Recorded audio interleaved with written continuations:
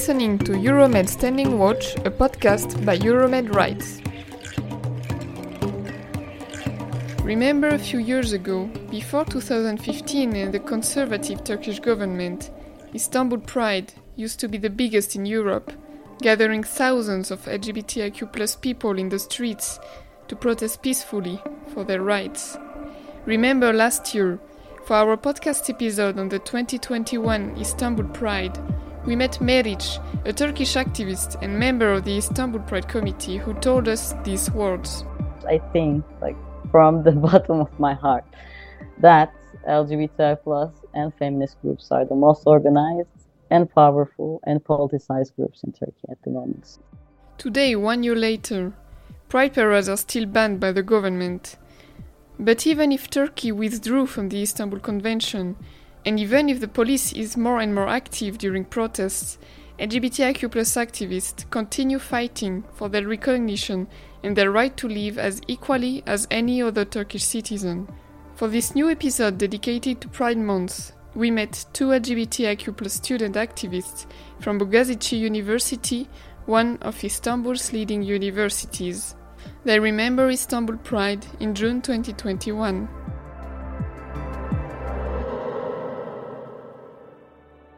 It was a surreal experience, to say the least, because we got there and our group was divided and beaten a couple of times, and then our friends started coming in, and then we had to see them getting dragged to minibuses, getting tortured, getting threatened, and shown extreme violence towards the police. I was fortunate enough to be able to escape detention and arrests, but lots of my friends I've seen with my own two eyes that was getting beaten by the police, and it was just a horrifying experience because one friend of mine came in and we said hi to each other, and in 5 minutes he was in a police car.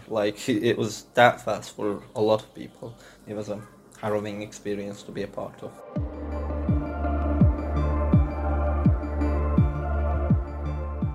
The two students that you're listening have to remain anonymous to not risk further government's persecution. Police violence has been particularly intense during Pride parades, but it isn't limited to these events.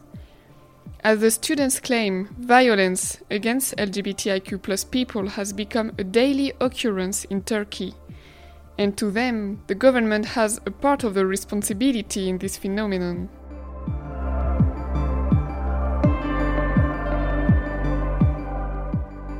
On those specific events, specific occasions, just the violence intensifies to outrage from government's own mainstream media accounts. So they promote the violence, the hate speech, and all of that stuff. Actually, we live in this kind of scared, kind of cautious mentality all the time. But on those days, the violence intensifies, and we just intensely live that mental state. All of this hateful government campaigns that are being run, it leads to a more dangerous day-to-day life for LGBTI individuals. For example, I used to be able to feel more secure in my own skin, going outside with makeup on, going outside with my boyfriend, going to gay clubs and bars, because we weren't gaining any attention. That was the policies that they enacted, that they kept us silent. But now, as we got more visible and as the government got more hateful, I find it a pretty regular occurrence that someone on the street can just catcall me, someone on the street can harass me, someone on the street can come up to me and threaten me with violence. When I was walking with my boyfriend the other day, some people from behind us called us faggots.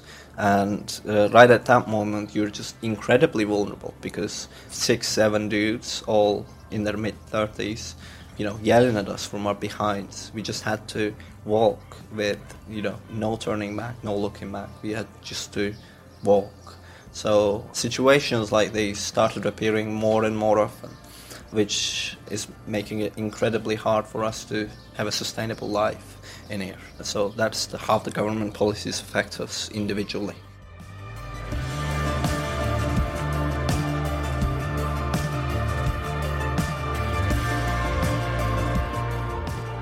Over the past year, one factor in particular has played a key role in the intensification of violence against LGBTIQ+ people in Turkey. On the 1st of July 2021, the country officially withdrew from the Istanbul Convention, a legal text aiming at preventing violence against women and promoting gender equality.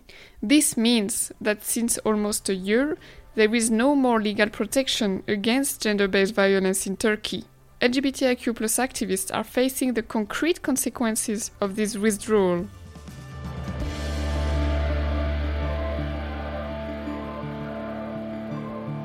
Basically, we have no hate crime laws against gay people, and Istanbul Convention was going to be a way for it to have it in legislation.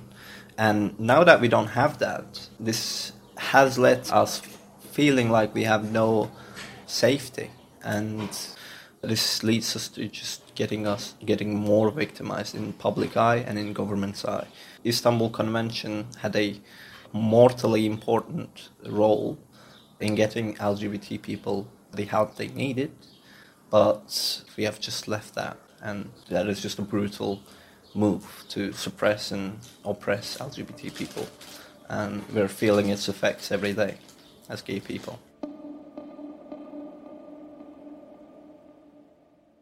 Istanbul Convention was important because of the government had to, although it is now saying that there's no such a thing as LGBTI, there's no such a thing as lesbians, government had to publish annually reports on the violation against bisexual women, lesbian women, Kurdish women, etc.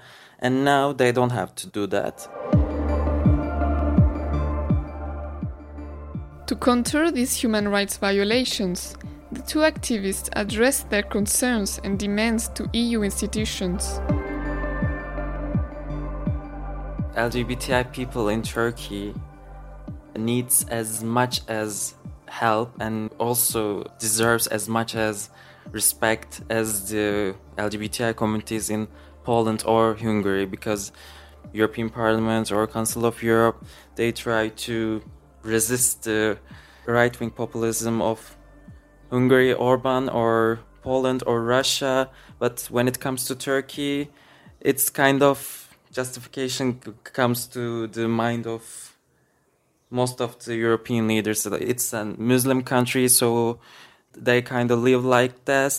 I think that's the problem with the European leaders or the institutions, because Turkey is not a Muslim country. There are Muslim people, there are other kind of people, and we want to live also like the other free LGBTI individuals in all around the world.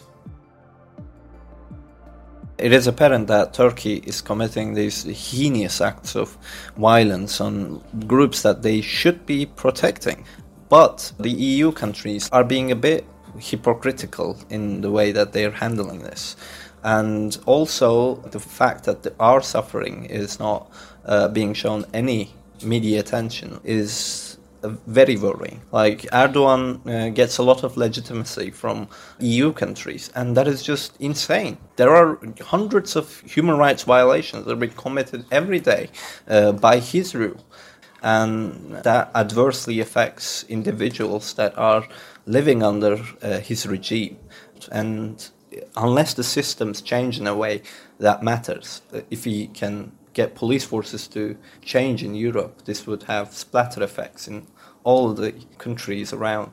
That's, I think, what we need. Like, we need to dissolve these systems that oppress. I don't want to know that gay people, when they meet up for a first date, have to talk about whether or not their parents want to kill them or not. Like, our first date question is not how many sisters, brothers you got. It is, are your parents okay with you living? And that is just a horrifying thing. And that is something a government can change. We as activists are trying our best to influence the governing bodies to grant us living. But when gay kids, 8, 9 years old, are planning on killing themselves because of the way they are, there are just so many important things that we should put our focus to.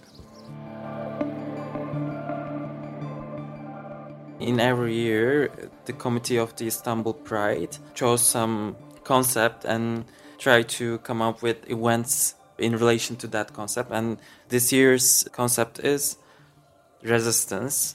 And I try to be there because of the spirit of this year's concept. The thing is, we are real, we are here, and we are queer. So we will scream until they hear. That is a song lyric, by the way.